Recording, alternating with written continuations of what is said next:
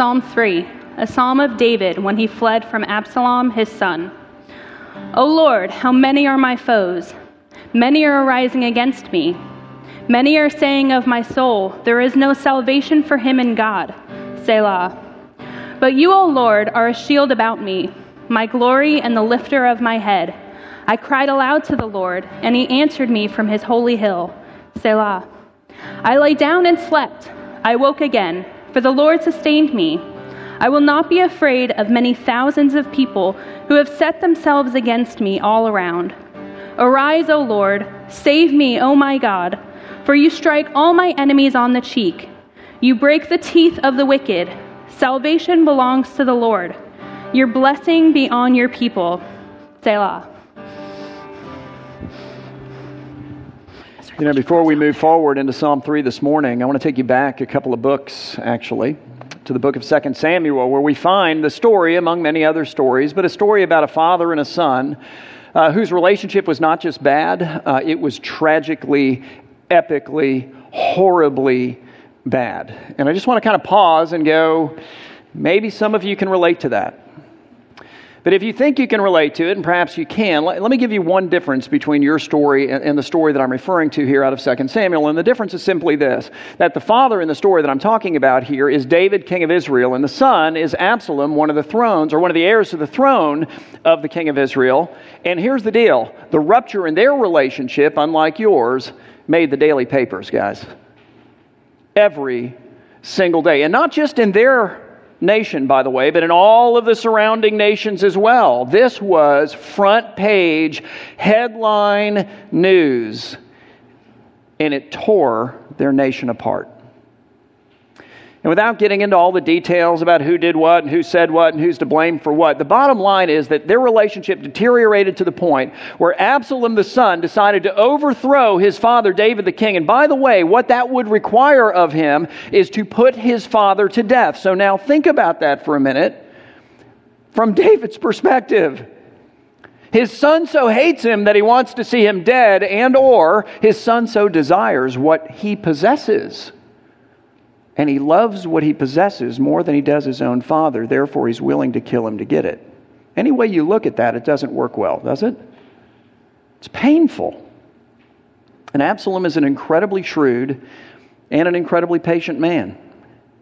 The first thing Absalom does when he decides, okay, I'm going to do this, is he goes out and he finds the greatest chariot maker in the land. And he says, I want you to make the most amazing, the most incredible, the most, like gold, the most regal, the most king-like chariot that you can possibly construct. And so this guy does. And then Absalom attaches that to this team of beautiful horses. And then Absalom takes 50 guys who are all loyal to him, and he dresses them all up, like military guys. Very king-like, don't you think? And he has these 50 guys, after the fashion of the kings of the ancient Near East, run in front of the horses.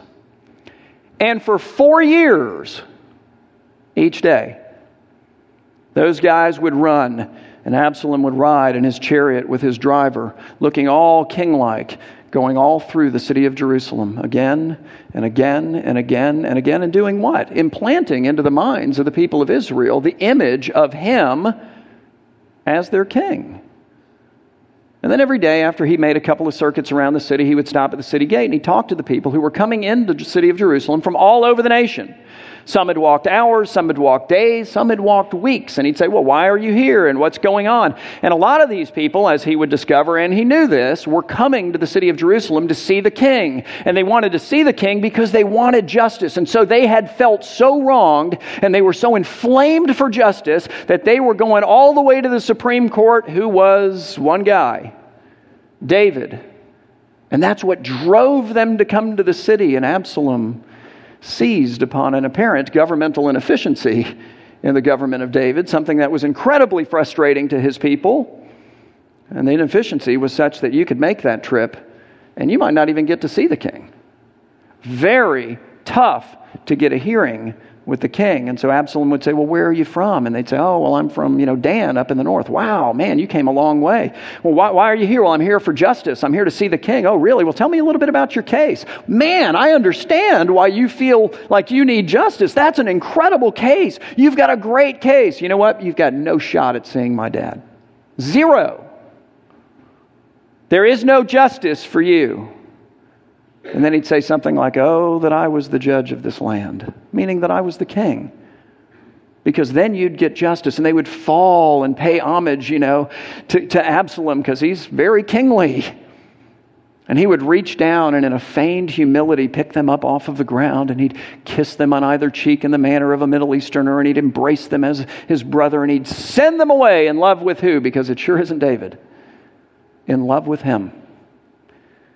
And after 4 years of this, we read that he stole away the hearts of the men of Israel, which means that not only does David have a son who so hates him and or so desires everything that he possesses that he's out to kill him, but then in addition to that, that same son has stolen away the hearts of most of the people that are David's citizens. Most of the army that's in David's army. Most of the leaders. Most of the elders. As we're going to see, even one of his most intimate advisors, in fact, the number one counselor to the king. That is a bad day at the office. That is a horrible family situation.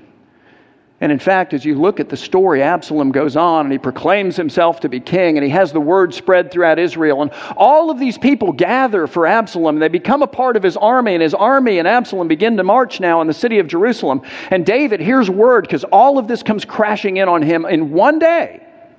He hears word that all of this has happened, and all of the dots are connected in his mind, and he realizes, I need to get out of here. And so he flees the city of Jerusalem, and the people who are loyal to him leave with him. And when you read the list, it's not a lot, and it's mostly non-Jews, or so it seems. Kerethites, Pelethites, Gittites, all of these foreigners who had formed alliances with David and formed loyalties with David. And my goodness, they're more loyal, it seems anyway, than a lot, for sure, of the people of Israel. And he leaves the city as Absalom approaches, with his head bowed and covered in dust and ashes, and sign of mourning in that culture, weeping as he goes. Barefoot, the king, a sign of poverty and humiliation. And he heads out into the wilderness, which these people all understood was a sign of cursing. You see, biblically speaking, to possess the promised land was a sign of God's blessing, but to be dispossessed of the promised land and driven out into the wilderness was a sign of God's cursing. And as he's walking with his little band of folks who are loyal enough to go with him and declare openly who they're for in this war, as he's walking down this road, he walks by this ridge, and one of his old rivals is standing up there delighting in all of this, and he's grabbing handfuls of dirt and rocks and throwing it down on him as he's going by and calling down curses upon him. And it's so irritating to one of David's guys that he says, "Listen, would you just please let me go up there and cut his head off?" And David says, "No." He says, "If the Lord has told him to curse me, then we shall let him curse me." And what's fascinating about this is that as David leaves the city of Jerusalem, the person that he fears most is actually not his son Absalom, but it's one of his own advisors. It's this man named Ahithophel, who, as you'll see in a second, is a vile and wicked guy, but an absolutely brilliant guy. David and everybody else regarded his counsel as being almost prophetic, meaning almost perfect. He was so good at foreseeing what was coming and planning for what was coming. And David hears that Ahithophel of all people, like if he had to choose one guy not to defect, this would be it. Yeah, okay, so he's defected. He's with Absalom. And David knows in that moment, if Absalom follows Ahithophel's instructions, I'm a dead man, and so is everyone around me. And so he prays, "Oh Lord, make the counsel of Ahithophel foolishness." And as soon as he's done praying, a guy named Hushai, another one of his advisors, shows up. And Hushai says, "I'm going with you." Thank the Lord, somebody's loyal, right? And David says, No, here's how you can show your loyalty to me. Go back into the city, hurry. Go back up to the palace, wait for Absalom to arrive, and then you tell him and convince him that you're loyal to whoever the king is, and since he's the new king, you're now loyal to him, and here's your job. It's very simple. If Ahithophel says stop, you say go. If he says up, you say down. If he says hot, you say cold. Whatever he says, say the opposite and confuse Absalom. Make the counsel foolishness. And so off goes Hushai. And in comes Absalom. And so the first thing that Absalom does when he rolls into town and sits down in a bloodless coup, thus far, on the throne, is he calls his advisors. And he looks at Ahithophel because he's the chief guy, and he says, all right, what should I do next? And Ahithophel said, well, you should do two things. So number one, your dad has left these concubines, these wives of his. He's left them behind to take care of the palace. Here's what you need to do. You need to pitch a tent on the roof of the palace, and in front of all of Israel, you need to take them in one at a time and sleep with every one of them. Why? Well, because Absalom, there's this whole group of people who, all the momentum's with you, buddy, and they are very likely to side with you, but they're holding back because they're wondering if you and your dad are going to go to couples counseling and work this thing out. And if they declare for you and then you work things out and your dad becomes king again, dad might not be too happy with them. But if you do this, it's going to send the message to the entire nation that there will not be couples counseling. There is not going to be anything to put this relationship back together again. And since all the momentum is yours, they will feel safe at this point, or safer, declaring for you than declaring for your dad. So that's the first thing you need to do. The second thing you need to do is give me 12,000 soldiers so that I can go out and crush your dad tonight. We need to strike immediately. They're going to be weary. They're going to be tired. They're going to be unsuspecting. I'm going to come upon them. Everyone in his camp knows that he's the only one we're actually after anyway. And when I come in there with the soldiers, surprise attack, all of these people are going to scatter in fear. They're going to leave your dad exposed. I will strike him down. And then you, Absalom, being a merciful Lord, I will in your name grant clemency to everybody who declared themselves loyal to your father and bring them all back as your friends and loyal and grateful, even subjects. What do you think? And Absalom said, wow, it's interesting.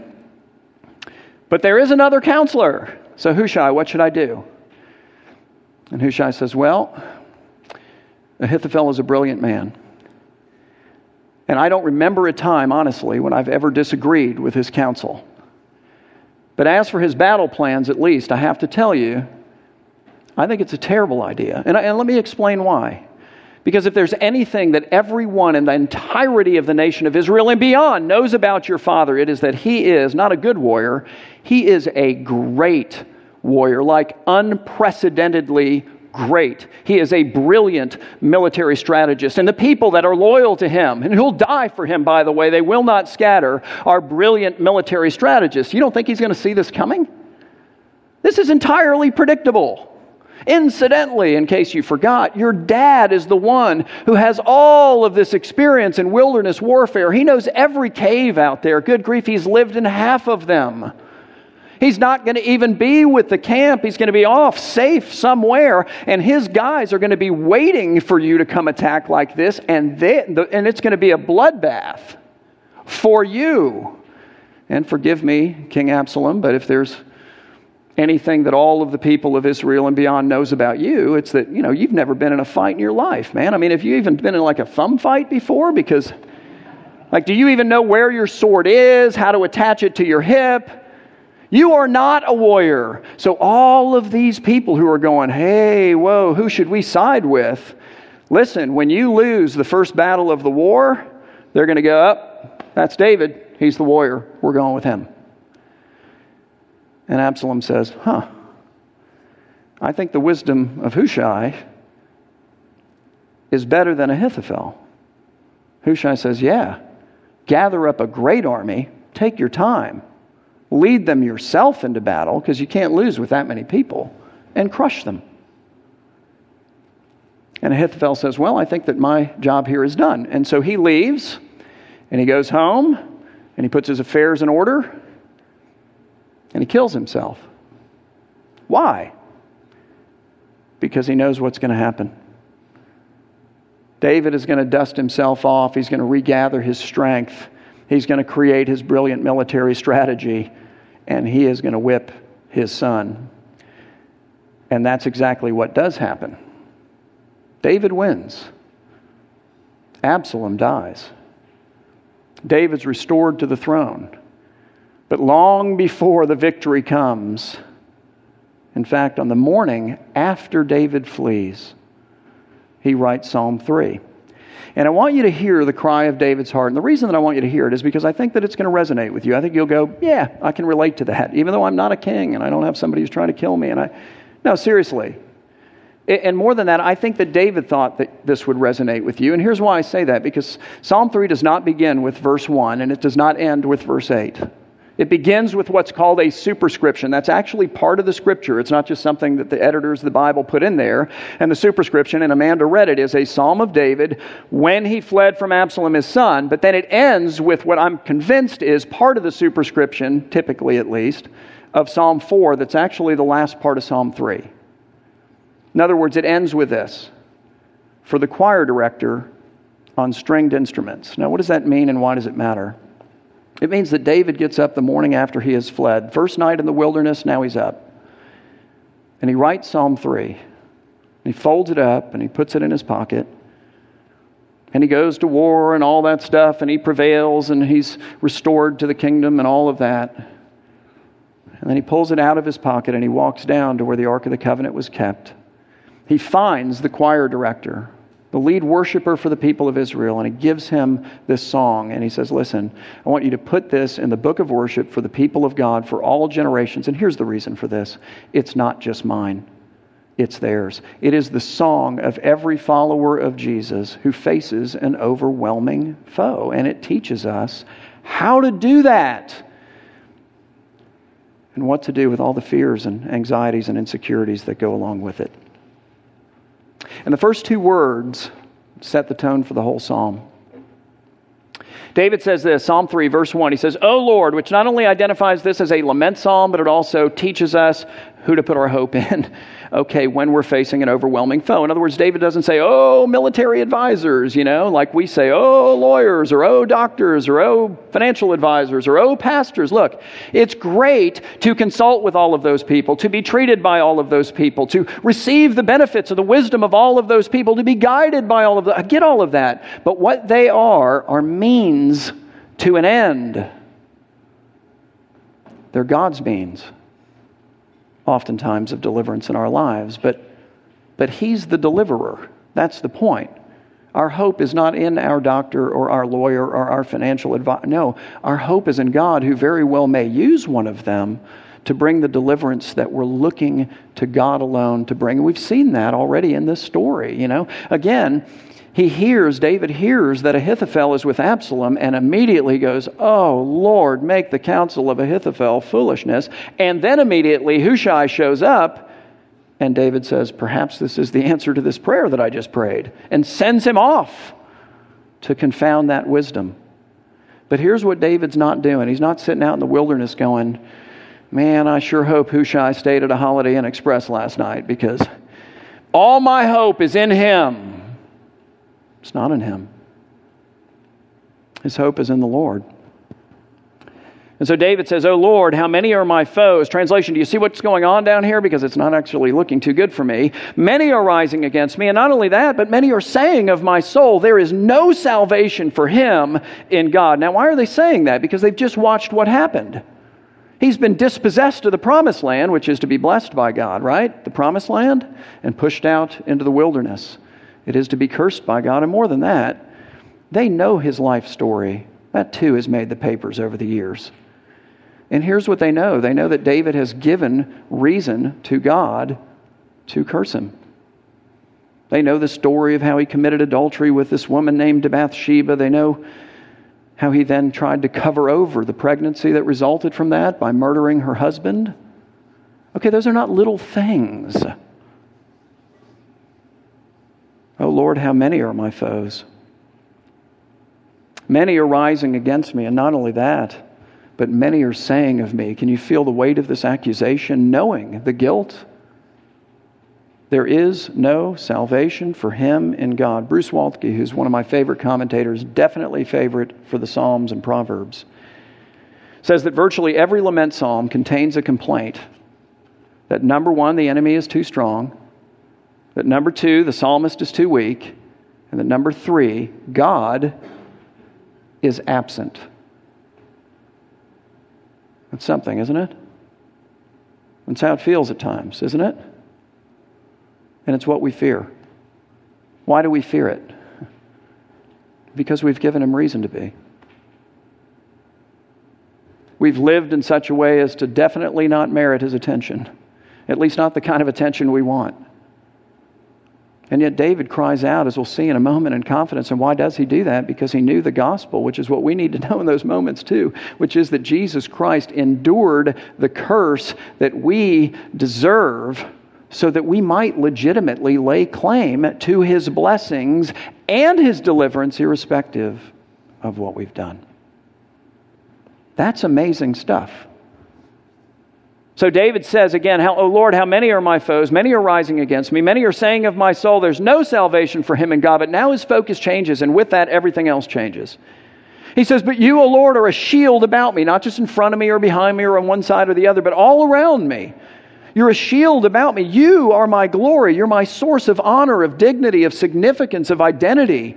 And not only that, but the lifter of my head. The turning point in this whole crisis for David is not when Absalom rejects the advice of Ahithophel. It's not when David's armies defeat Absalom's armies. It's not when Absalom is struck down in battle. It's not when David regains the throne. It's right here.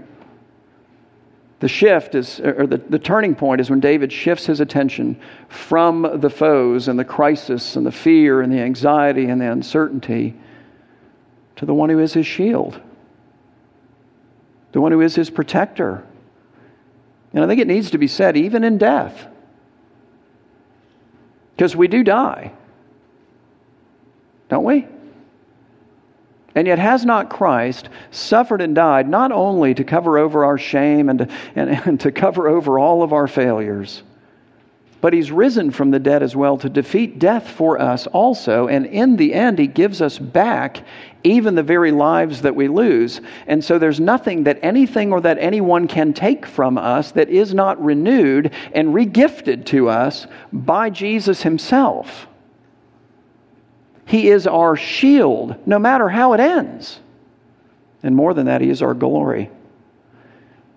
I'm just going to say it. I think unlike so many of us, and all of us struggle, I think, with this at least, David's honor and dignity and significance and identity was not found, and try to imagine this, in his status and in his power and in his wealth, not just as a regular person, but as king. Man, it takes a healthy ego to not find your significance in that, doesn't it? My goodness. Or in the loyalty of his subjects, or in the loyalty of the leaders of Israel, or in the loyalty of his most intimate advisors. It's not found in his reputation for being a virtuous man. It's not found in his ability or reputation for being a good father. I mean, if you just play through that story for a second, you realize that by the time he sits down to write this psalm, David, unlike so many of us, has scandalously and publicly lost every single one of those things. All gone. God is his glory. He's stripped of everything. And he says, Lord, there is a glory that is mine, and that glory is yours. It's entirely of grace. It's a gift of God. I am a son of the King who is God by faith in Jesus. That's what he's saying. And then lastly, he says, the Lord is also the lifter of his head. And you say, well, what does that mean? Because, as you laid the story out for us, Tom, he was walking down the road and his head is hung low. He's got ashes and some guy's throwing stuff at him and calling down curses. And I mean, how does that work exactly? What does that mean? I think it means that no matter how big you've blown it in life, no matter how publicly, no matter how scandalously, there is one who can lift you up. And here's why. Because Jesus' head hung low in death on the cross, guys, so that through the forgiveness that is found in him by faith, you and I can hold our heads high no matter what we've done. No matter how scandalous. No matter how public. He is our shield. He is our glory. He is the one who comes along and makes right what we've made wrong. And no one and nothing else can make right but him. But he authentically does that. It's remarkable. And so David says, but you, O Lord, are a shield about me, my glory, and the lifter of my head. To which he adds, and I think this is interesting, he says, I cried aloud to the Lord. And what struck me about this is where he's crying aloud to the Lord from, because he's left the city of Jerusalem and he's gone down by the Jordan River just above the Dead Sea, which is physically, literally the lowest place in terms of elevation on the entire face of the planet. Family, we're talking about a low place. Business, we're talking about a low place. Emotion, we're talking about a low place. Even physically, he's in the lowest place on earth. And so from the deepest, darkest pit in every possible sense, he cries out to the Lord, and even though the Lord is on his holy hill in heaven, the highest possible place in every possible sense, he says, he answered me from his holy hill in heaven. And now David gives witness to just how great his confidence is that God's going to deliver him, that God hears him. He talks about how he slept the first night out in the wilderness, having just had all of this crushing stuff come shattering down on him the previous day. And what does he say? He says, I lay down and slept. And when you're sleeping, you're unconscious. When you're sleeping, you are in a state of least possible vigilance. Therefore, you're most vulnerable. Unless you have a shield. Unless there's one watching over you. Unless you have a protector. In which case, get some rest. David says, I lay down and slept. I woke again. Why? For the Lord sustained me. Therefore, I will not be afraid of many thousands of people who have set themselves against me all around. Arise, O Lord, he cries, and save me, O my God. For you strike all my enemies on the cheek. In the Middle East, to be slapped in the face is massively humiliating. He's saying, just like I have been humiliated, O Lord, you will humiliate my humiliators. And you break the teeth of the wicked. He's saying you will defang those who are behaving like a pack of wild dogs and who are seeking to devour me. You will make their bite harmless as it comes to me. Salvation, he says, belongs to the Lord. Your blessing be on your people. And then he says, for the choir director, on stringed instruments. In other words, after he wrote it, he folded it up, he put it in his pocket, went to war. One was restored, put his hand in his pocket and walked down to the tent where the Ark of the Covenant was. And he gave it to the choir director and he said, look, this is not just a song for me. This is a song for every believer in Jesus who faces an overwhelming foe and all the fears and all the anxieties and all the uncertainties and all the sleepless nights that go with that. It teaches us how to face overwhelming foes in faith. And I got to believe that's pretty relevant. That's sort of a helpful thing.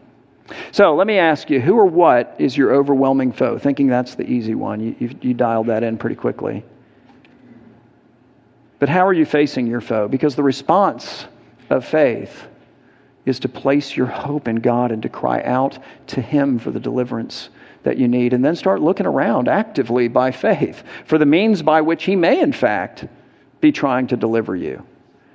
And then I think it's to face your foe in confidence, knowing that the Lord Himself is your shield, and even if you die, He gives you your life back in the end.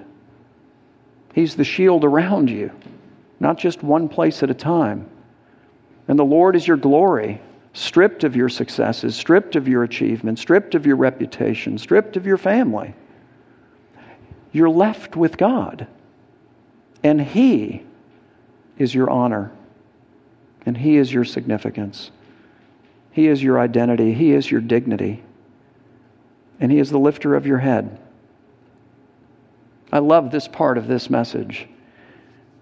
You know, this idea that Jesus' head hung low in death, so that every single one who puts their faith in Jesus can hold their head high no matter what we've done. That's awesome. That's an amazing reality. And hey, last point, He hears you even from the deepest pits. So think about that before you come to the table this morning. Let's pray. Our Heavenly Father, we praise you that you are not hard of hearing. You are not aloof to our cries. You don't stand away from us, though we have given you so many reasons to. But instead, in Jesus, who took our curse, you return to us blessing. In Jesus, who was not delivered, instead you deliver us. Lord, the one whose head hung low that we might lift ours high is our champion and is our king. And because of what he's done, you hear our cries, and you are indeed our shield, and you are indeed our glory, and you are the one who alone can lift up our heads, and who does. And we praise you for that, Lord. And we pray that those realities might find their way, not just into our minds, but into our hearts. God, that they might transform us. That we might know the freedom and the joy, even in the face of overwhelming foes, of being your sons and daughters by faith. And so we pray these things in Jesus' name. Amen.